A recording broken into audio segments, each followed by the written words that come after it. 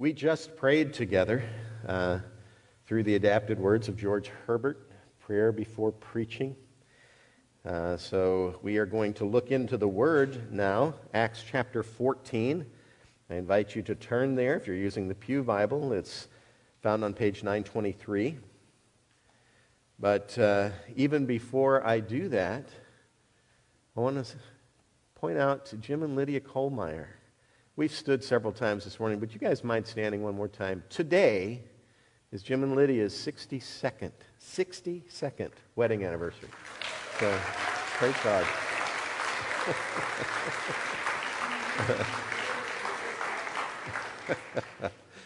Praise God. Look now at the Word of God with me. And let's read from Acts chapter 14 as the first missionary journey of Paul and Barnabas comes to a close as this passage finishes. Now at Iconium they entered together into a Jewish synagogue and spoke in such a way that a great number of both Jews and Greeks believed.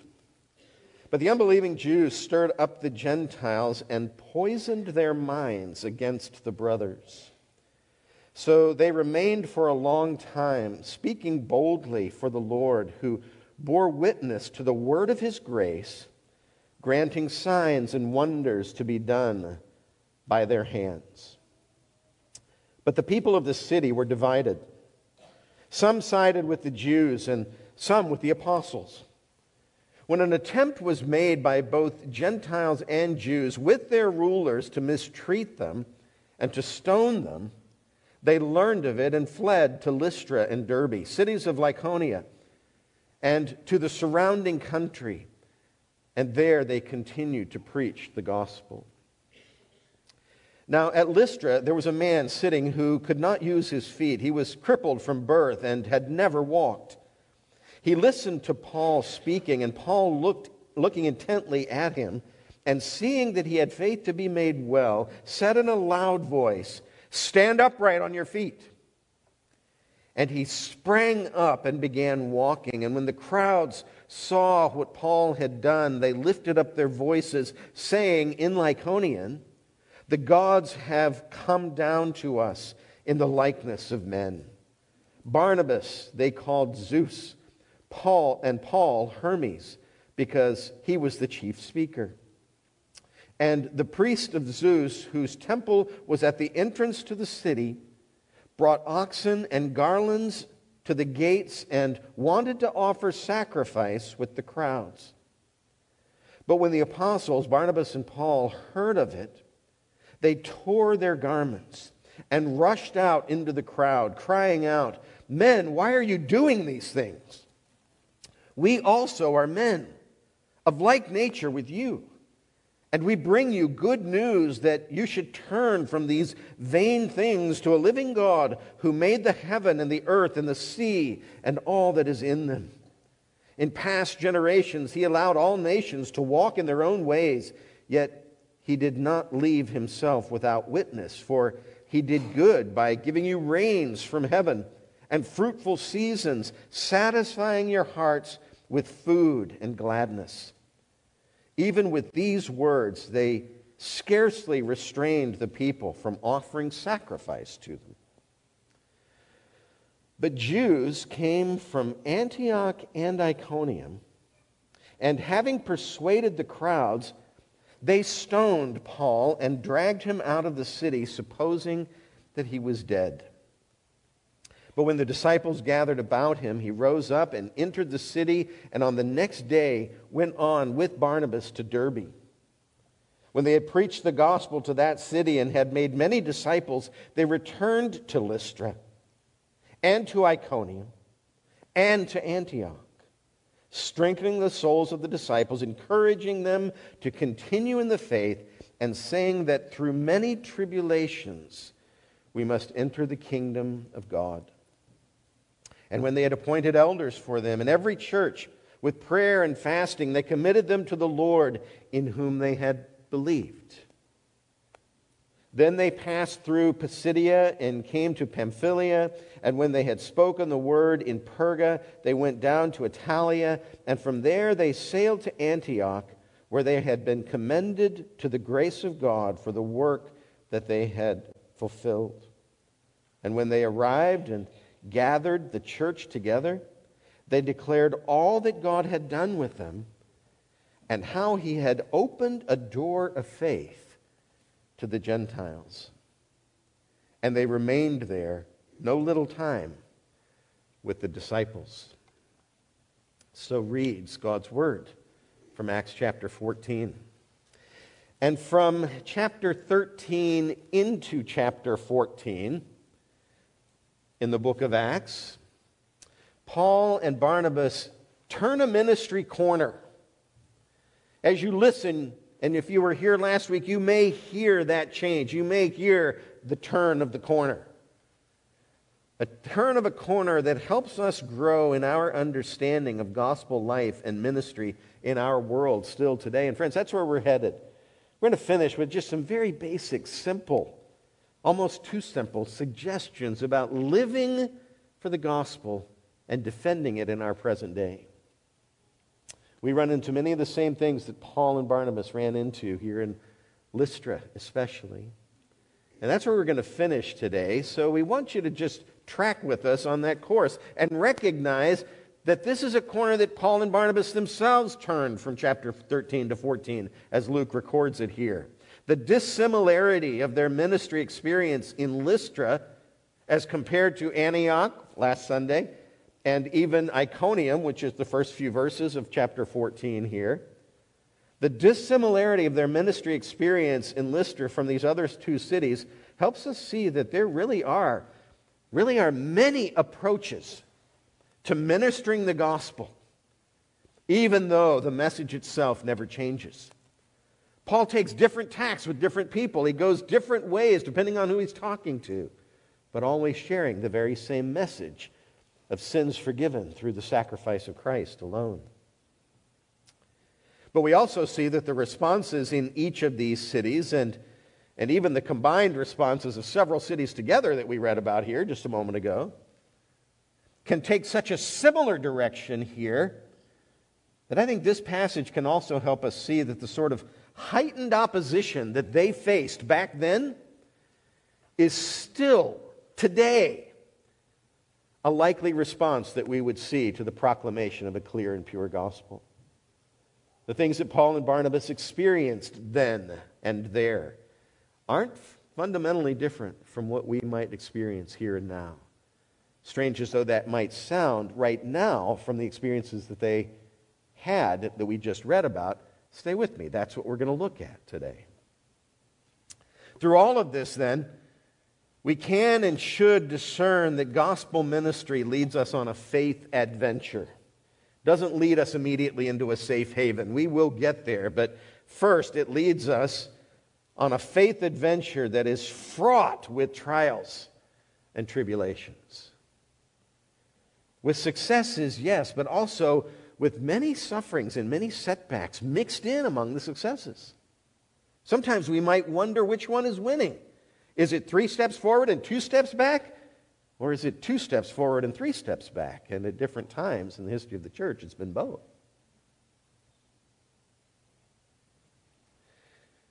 The ministry of the gospel leads us on a faith adventure that's fraught with trials and temptations that we might think, and here's the key idea, that we might think are inconsistent with the presence and power of a sovereign saving God.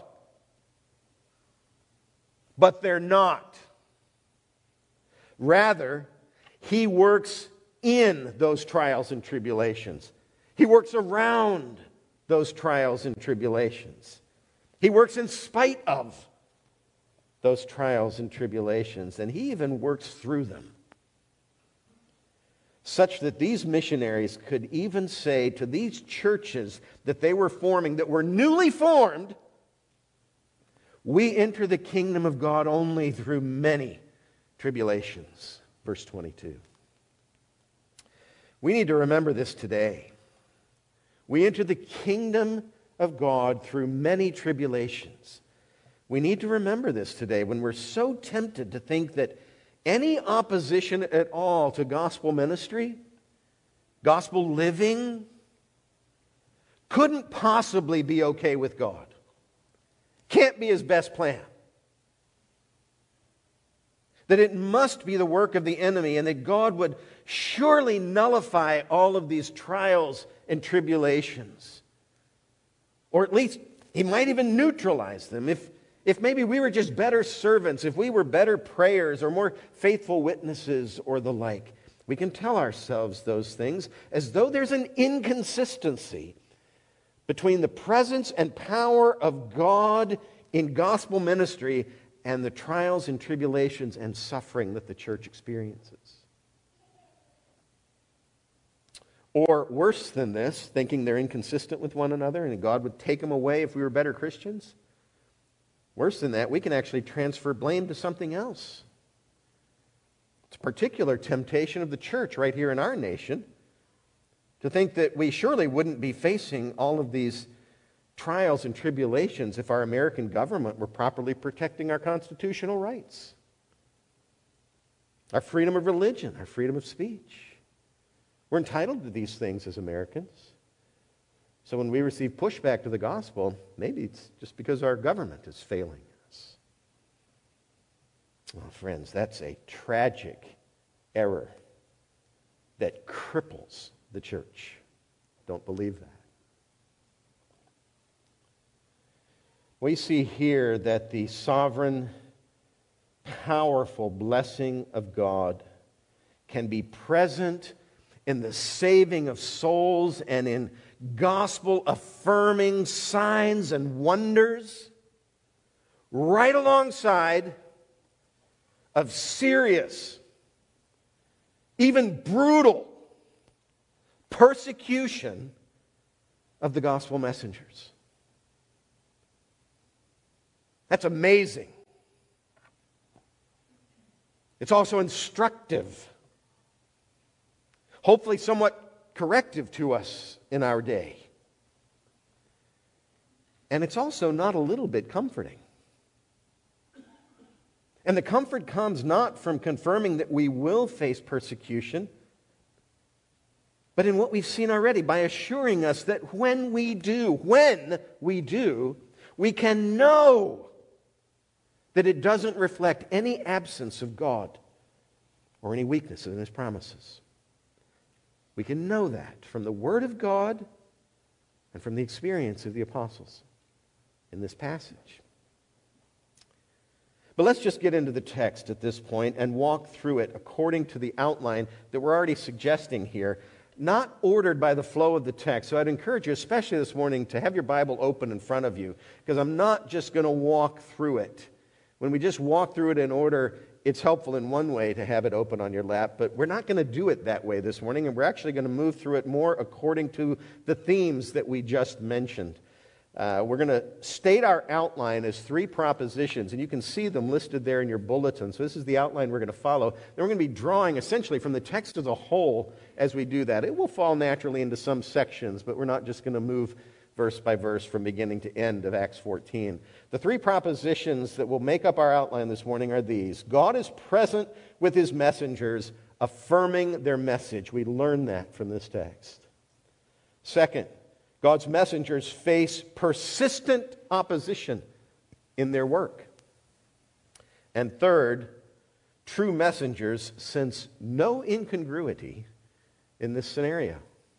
True messengers sense no incongruity in this scenario. So let's move through this outline together with Acts 14 open in front of us. First, God is present with His messengers, affirming their message. And this proposition is undeniable here. We see it in the very opening verse of the chapter. Verse 1, look at it. Now at Iconium they entered together into the Jewish synagogue and spoke in such a way that a great number of both Jews and Greeks believed. That's a promising topic sentence to Acts 14. God was saving people in yet another new city, Iconium. Luke has made it clear throughout this history of the early church that saving people is God's direct work. One of the clearest ways that he said it was in last week's passage, verse 48 of chapter 13, where he said, "As many as were appointed to eternal life believed." I love that statement. It makes the work of salvation clearly God's work. As many as were appointed to eternal life believed.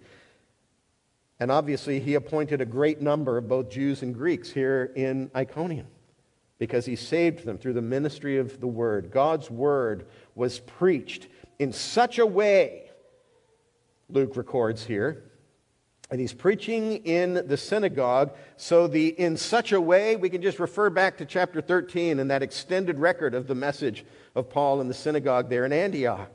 Probably a very similar way at the synagogue here. He preached in such a way that the Word of God penetrated their hearts and produced saving faith. God working through His Word, saving people, affirming the message.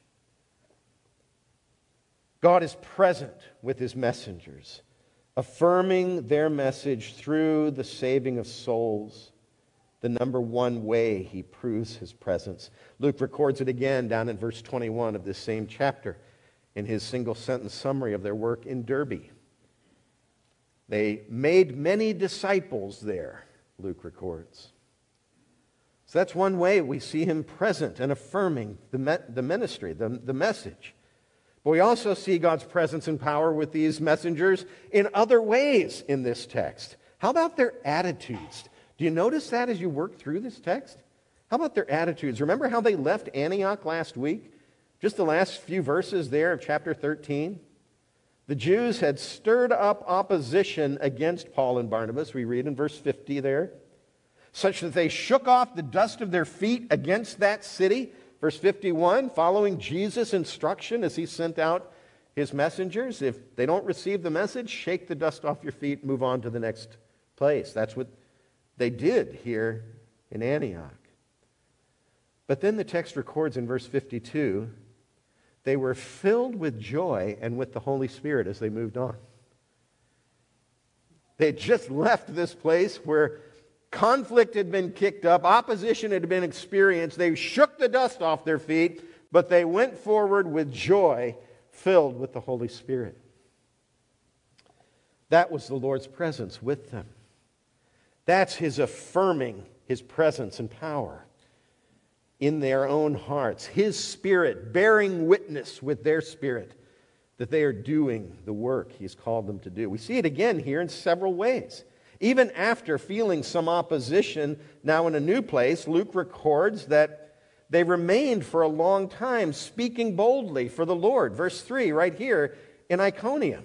Now they're in a new place. They just shook the dust off their feet. They come into a new city, and very early on, they remained for a long time speaking boldly. Their attitudes were indomitable. Luke even suggests here, by the way that he puts it in this passage, that their remaining to speak boldly for the Lord was precisely because they were facing opposition there in Iconium. Do you see it? The unbelieving Jews stirred up the Gentiles, verse 2, against the brothers. So, verse 3, they remained for a long time speaking boldly. Opposition was kicked up against them, so they stayed and addressed it. The opposition was the reason they stayed. They wanted to unpoison the minds of those who had been poisoned by these unbelieving Jews. They wanted to see saving belief. They wanted to see the power of God again, and they recognized what their responsibility was. The fact that they were receiving opposition doesn't make any difference to them. It might shape how they talk and where,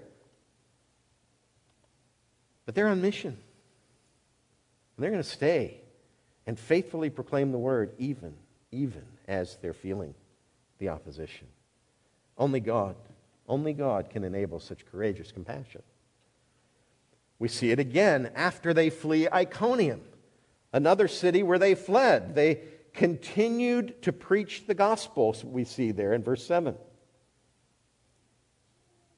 We also see it in Paul when he was stoned and left for dead outside Lystra, verse 19. We move right on into verse 20 where we read that he rose up and went right back into the city and spent the night there before he went on with Barnabas to Derbe.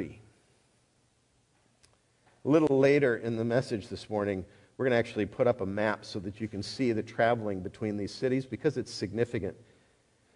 Derbe was about 60 miles from Lystra. Paul is stoned and left for dead. Gets up. The way it's recorded, it doesn't sound like it was a miraculous raising from the dead, like he actually had died and then was brought back to life. But it appears as though he was unconscious. He came to. He went back into the city with his friends. They spent the night and then took off on a 60-mile journey the next day after he had been stoned to the point where he was perceived to be dead. What did Paul even look like as he made that journey? We can read that they fled from Iconium, and we can think, wow, were they cowardly? That doesn't sound cowardly to me. What an amazing thing, a 60-mile journey in that day, starting the next day afterward. We see it as they traveled through each of the cities as well, as they were returning back to the port city where they could sail off and go home. We can see that they went back through each of the same cities that they had just come through once again. Verse 22 says, strengthening the souls of the disciples, encouraging them to endure, and reminding them that it's through many tribulations that we must enter the kingdom of God. And also, verse 23, appointing elders in each of those cities, these brand new little churches in hostile areas. And they're praying and fasting and appointing elders as they come back through, just probably a matter of weeks or just a few months later after their planting. Only God can enable this attitude. Only God can enable this outlook. How would we fare under such circumstances? We even see later in this text that when they came back around to Perga, right near the end of the text, Luke makes a point of the fact that they preached the word there. That's the city from which John Mark left and went back home to Jerusalem a little bit earlier in Luke's narrative. And now Luke is making the point that when they got back to that city, maybe they hadn't preached the gospel there before because they were handling this situation with John Mark, but they surely did when they came back through at the end of the journey. But we also see in the experience of John Mark that it's possible under those circumstances to cave and run. Paul and Barnabas aren't doing that. The Lord enables that. His presence and His power were with them. But right alongside both of these, the presence of God and the saving of souls and the attitude of the workers, right alongside both of these is God's endorsement of their work with miracles. That doesn't always happen in the book of Acts, but it's in the book of Acts where we see it on a number of occasions. He's backing them up with signs and wonders, the text says in verse 3. Non-specific ones right there, but then the dramatic one that stands at the center of this story in verses 8 through 10. The healing of a man who could not use his feet, was crippled from birth, and had never walked. How many different ways do you have to say that he was lame? There's a threefold description of his weakness here. He couldn't use his feet, he was crippled from birth, and he had never walked. And yet Paul, discerning faith and the movement of the Spirit, spoke to him, saying, "Get up," and he sprang up, the text says. These miracles were the affirmation of the Lord on this work. We can get caught in the details of the miracles, and that's why I don't really want to this morning. We can unpack the experience of this lame man as he was healed, but really we want to see what the Lord is doing here. He's underscoring the work of the apostles by affirming the truth of their message with miracles. Their miracles were an affirmation of the Lord who, and I love the way Luke puts it here in verse 3, the Lord who bore witness to the word of His grace. This is God's own witness to the truth of His word. I love how that's stated.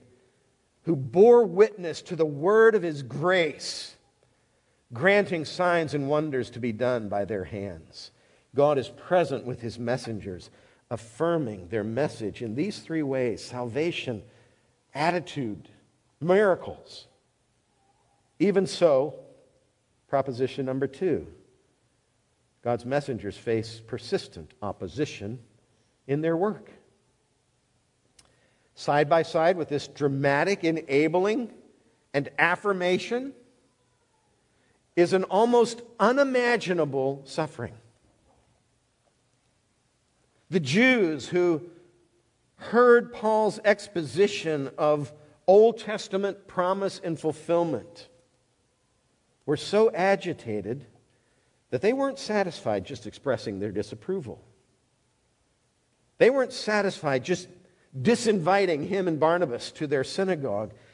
They stirred up the Gentiles and poisoned their minds, verse 2, poisoned their minds against these two. That's a powerful image. They poisoned them to the point where they wanted to mistreat them and stone them, verse 5, and that's the plan and plot that Paul and Barnabas became aware of and caused them to leave Iconium. Let's not rush past those too quickly, though, because there's things we can discern according to our outline this morning that we want to know from this text. Unbelieving Jews here stirred up the Gentiles. It means they sided with the Gentiles against the Christians.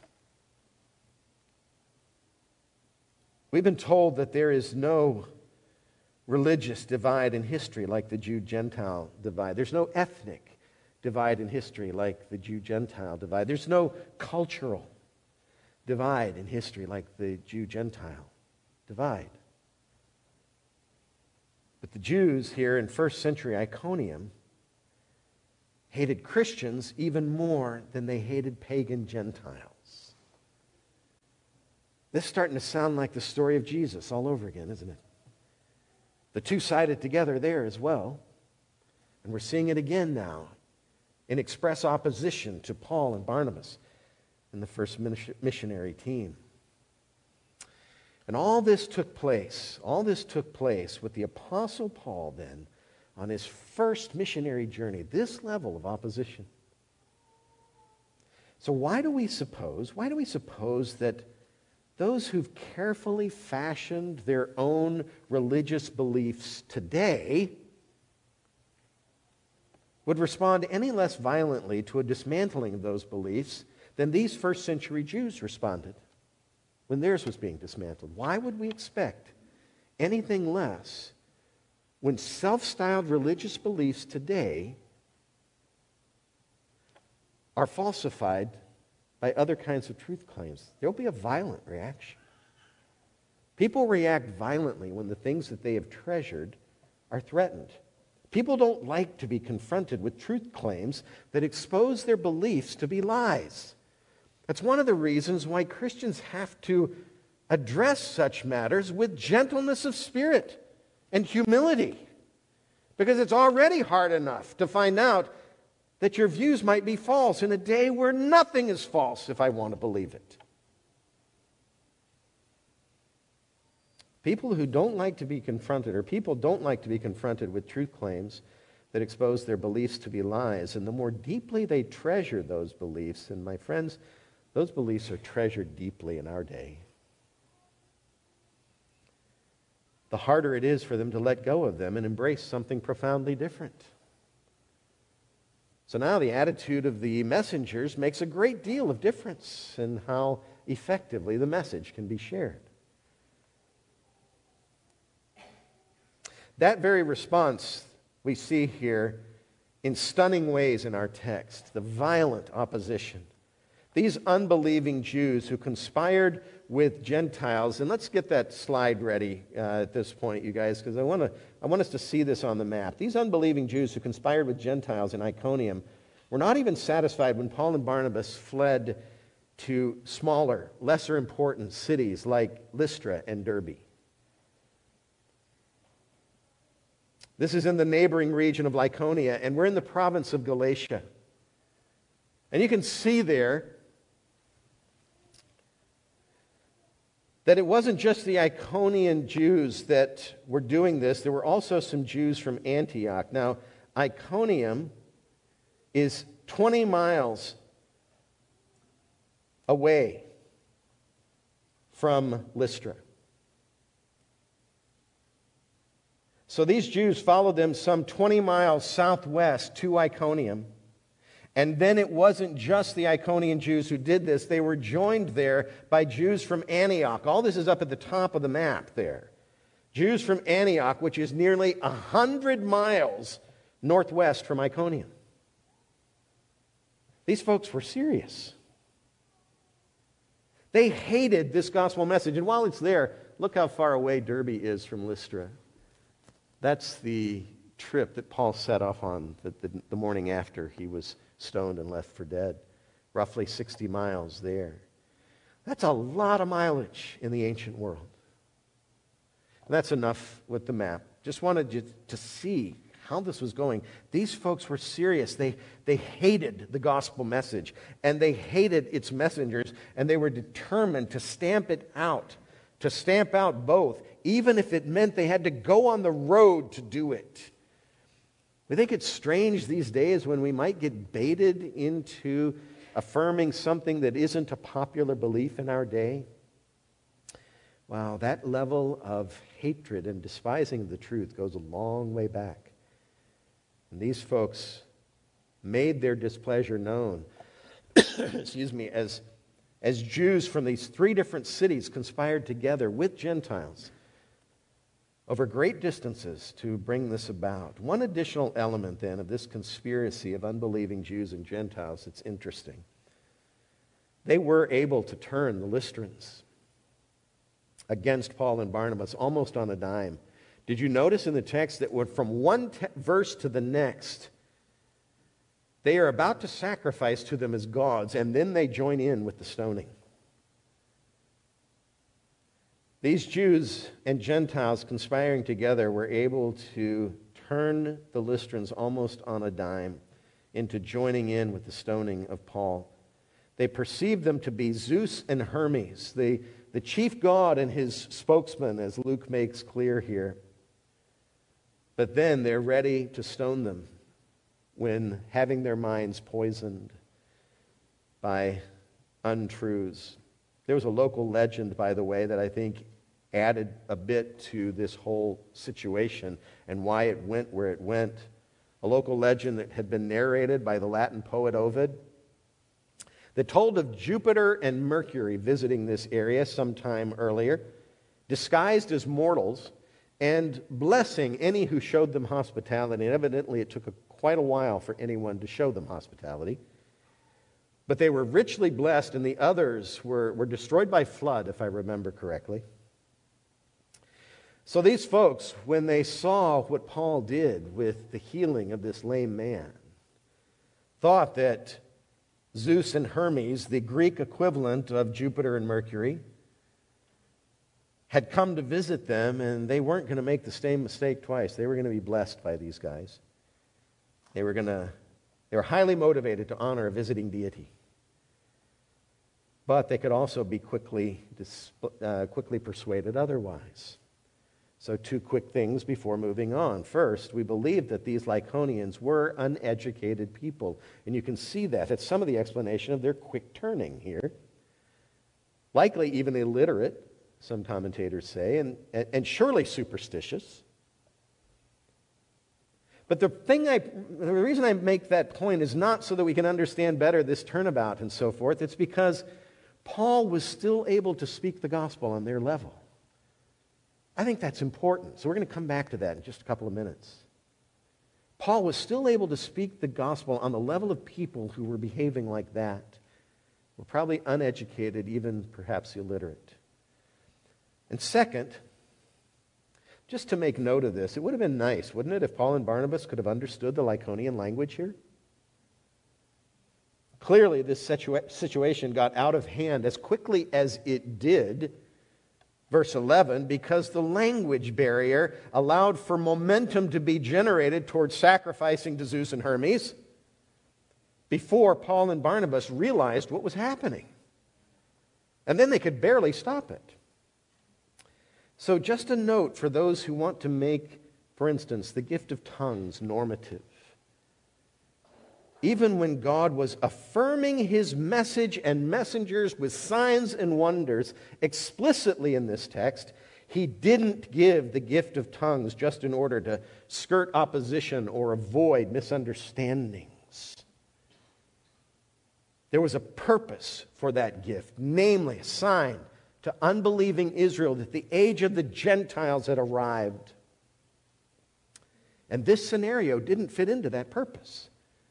So even with the other signs and wonders he's giving, there were complications due to something that we could even know might have been avoided. I think that's not a sign of God's sovereign hand in giving and withholding according to his own will. Something interesting to note in this text. That also, though, moves us ahead to proposition number 3. The messengers sense no incongruity in this scenario that has God's present miraculous affirmation of their message and suffering right alongside of it in brutal ways. The messengers, true messengers, sense no incongruity in this scenario. They really didn't seem to struggle with it at all. When Paul was left for dead outside Lystra in verse 19, he didn't wake up and wonder, why is God doing this? Why is he allowing this? He just rose up and went back into the city, and as we see, took off on a 60-mile journey the next day. It was just part and parcel of the work. He and Barnabas did a similar thing on their return trip. They didn't avoid the different areas based on the fact that they'd faced persecution there. Rather, they returned through Lystra, through Iconium, through Antioch, strengthening the souls of the disciples, encouraging them in the faith, and teaching them that through many tribulations we must enter the kingdom of God. Excuse me.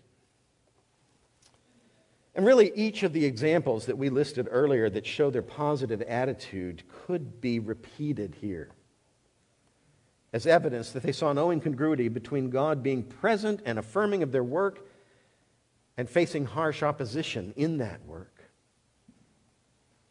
Their joy when they left Antioch, their boldness with the non-believing Jews and Gentiles.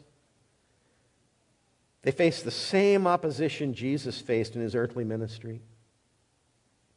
And they seemed to understand that that was just par for the course.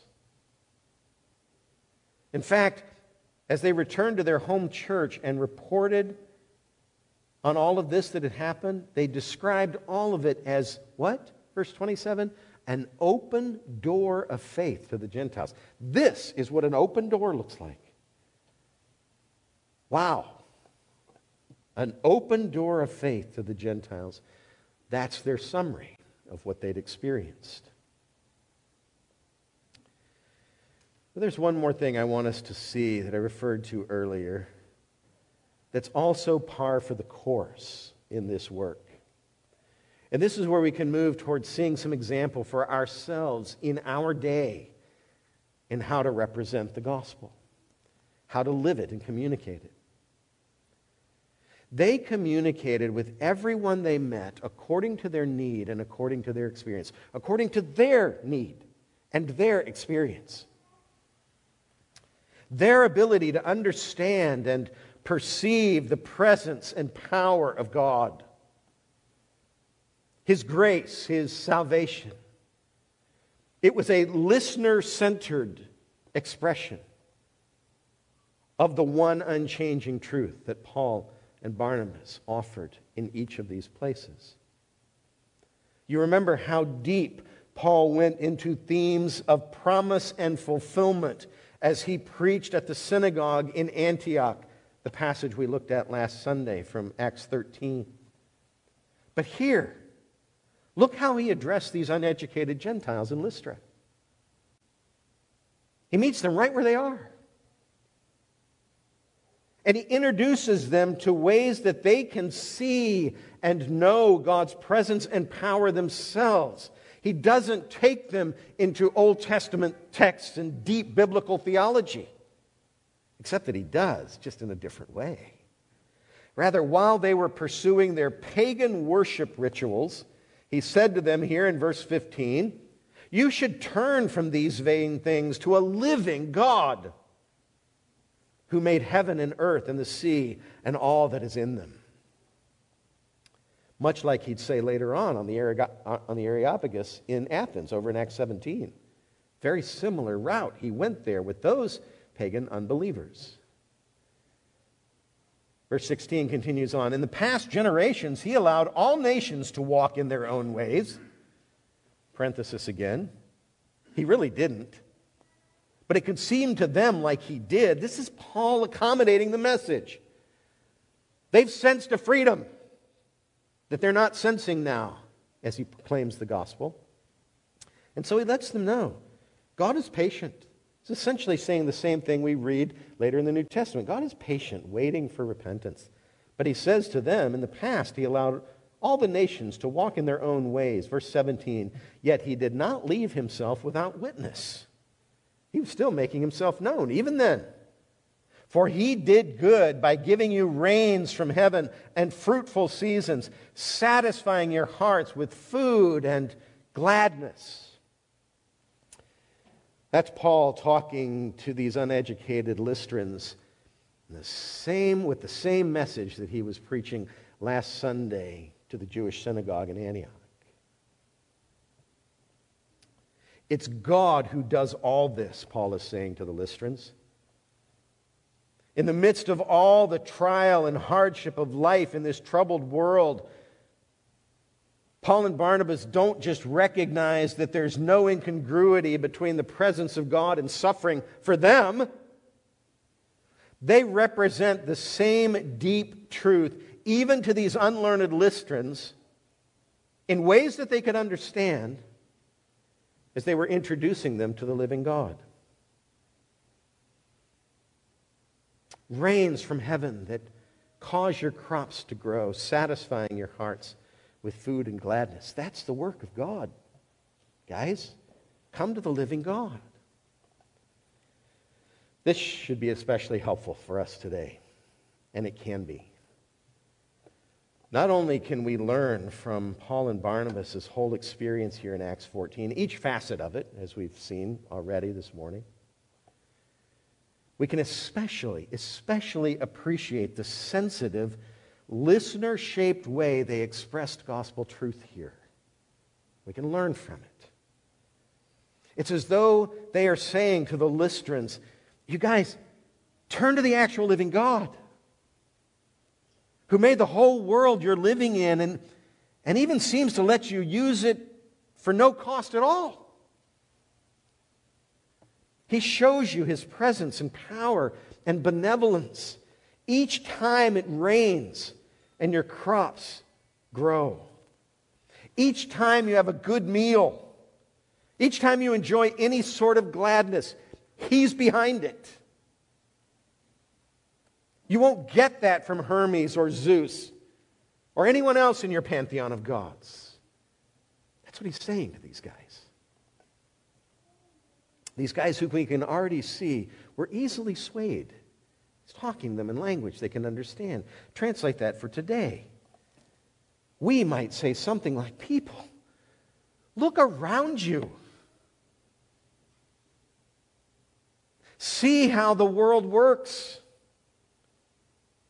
By the very complexity of its interconnectedness, you know it must have been designed by one whose intelligence is on a wholly different level than ours.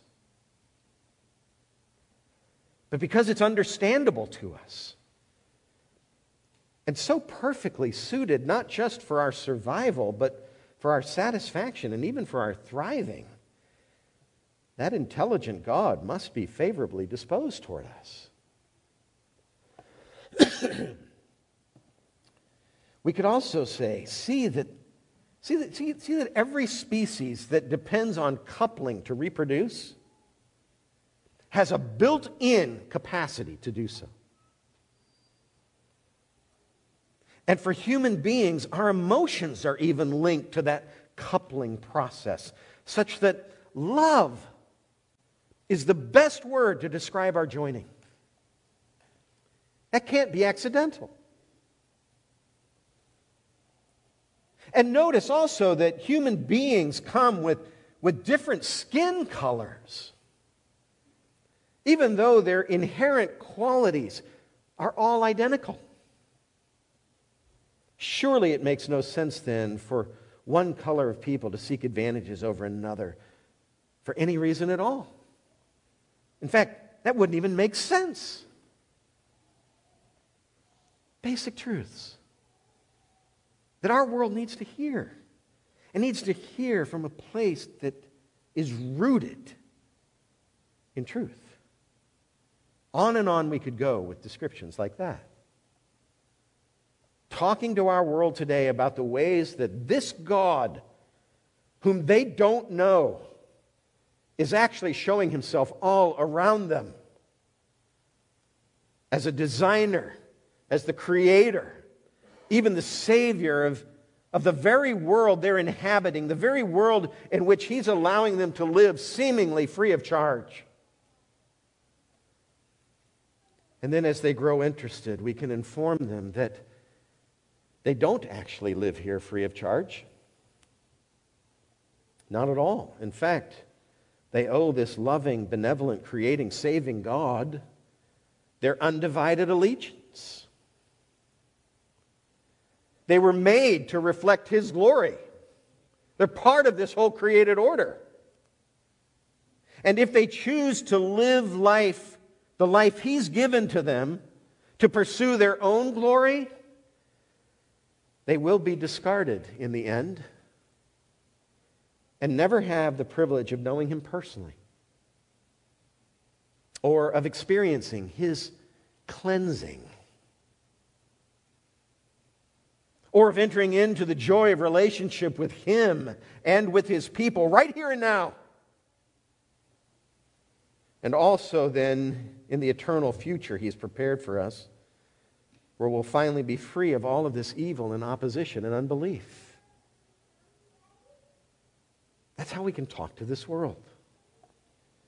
We can learn from Paul and Barnabas here at the end of their first journey just what it's like to be people of the gospel, and also how to go about proclaiming and defending it in our present day, enjoying the presence and affirmation of God even as we experience the opposition Jesus and his apostles and his servants in every generation of the church have experienced before us.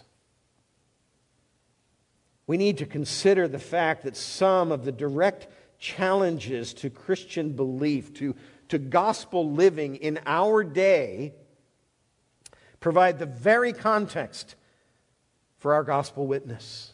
They're the place where our witness plugs in. Beliefs that fly in the face of truths that God has built into the very fabric and fiber of this world, that are invisible to all, even those that they are visible to all, visible to all, even those who don't believe in him. The existential emptiness of same-sex marriage. The disturbing absurdities of fluid gender. The blind arrogance of racial prejudice. And the thinly disguised reversal of justice that we're calling critical theory. Each of these is just part of the pushback of this fallen world against the liberating truths of the gospel in our day. Like polytheistic mythology was for the Greeks back in Paul's day, like a suffering Messiah was for the Jews. These are just obstacles to the gospel that conspire to try to shout it down in our day like each of those obstacles tried to shout it down in their day. And just like the Spirit equipped Paul and Barnabas to address those issues in their day, He equips us to do the same in ours. He equips us. It's the same Spirit doing the same work. No hateful, red-faced shouting at the unbelievers of our day. Not even any complaining about how bad things are as we converse in our Christian huddles. Just an opportunity for the gospel.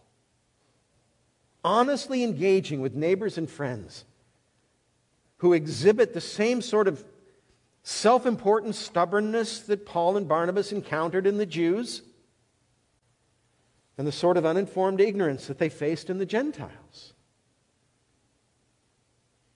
What we see here in Acts 14, on the heels of Acts 13, is that the Spirit can enable both of these in us in our day.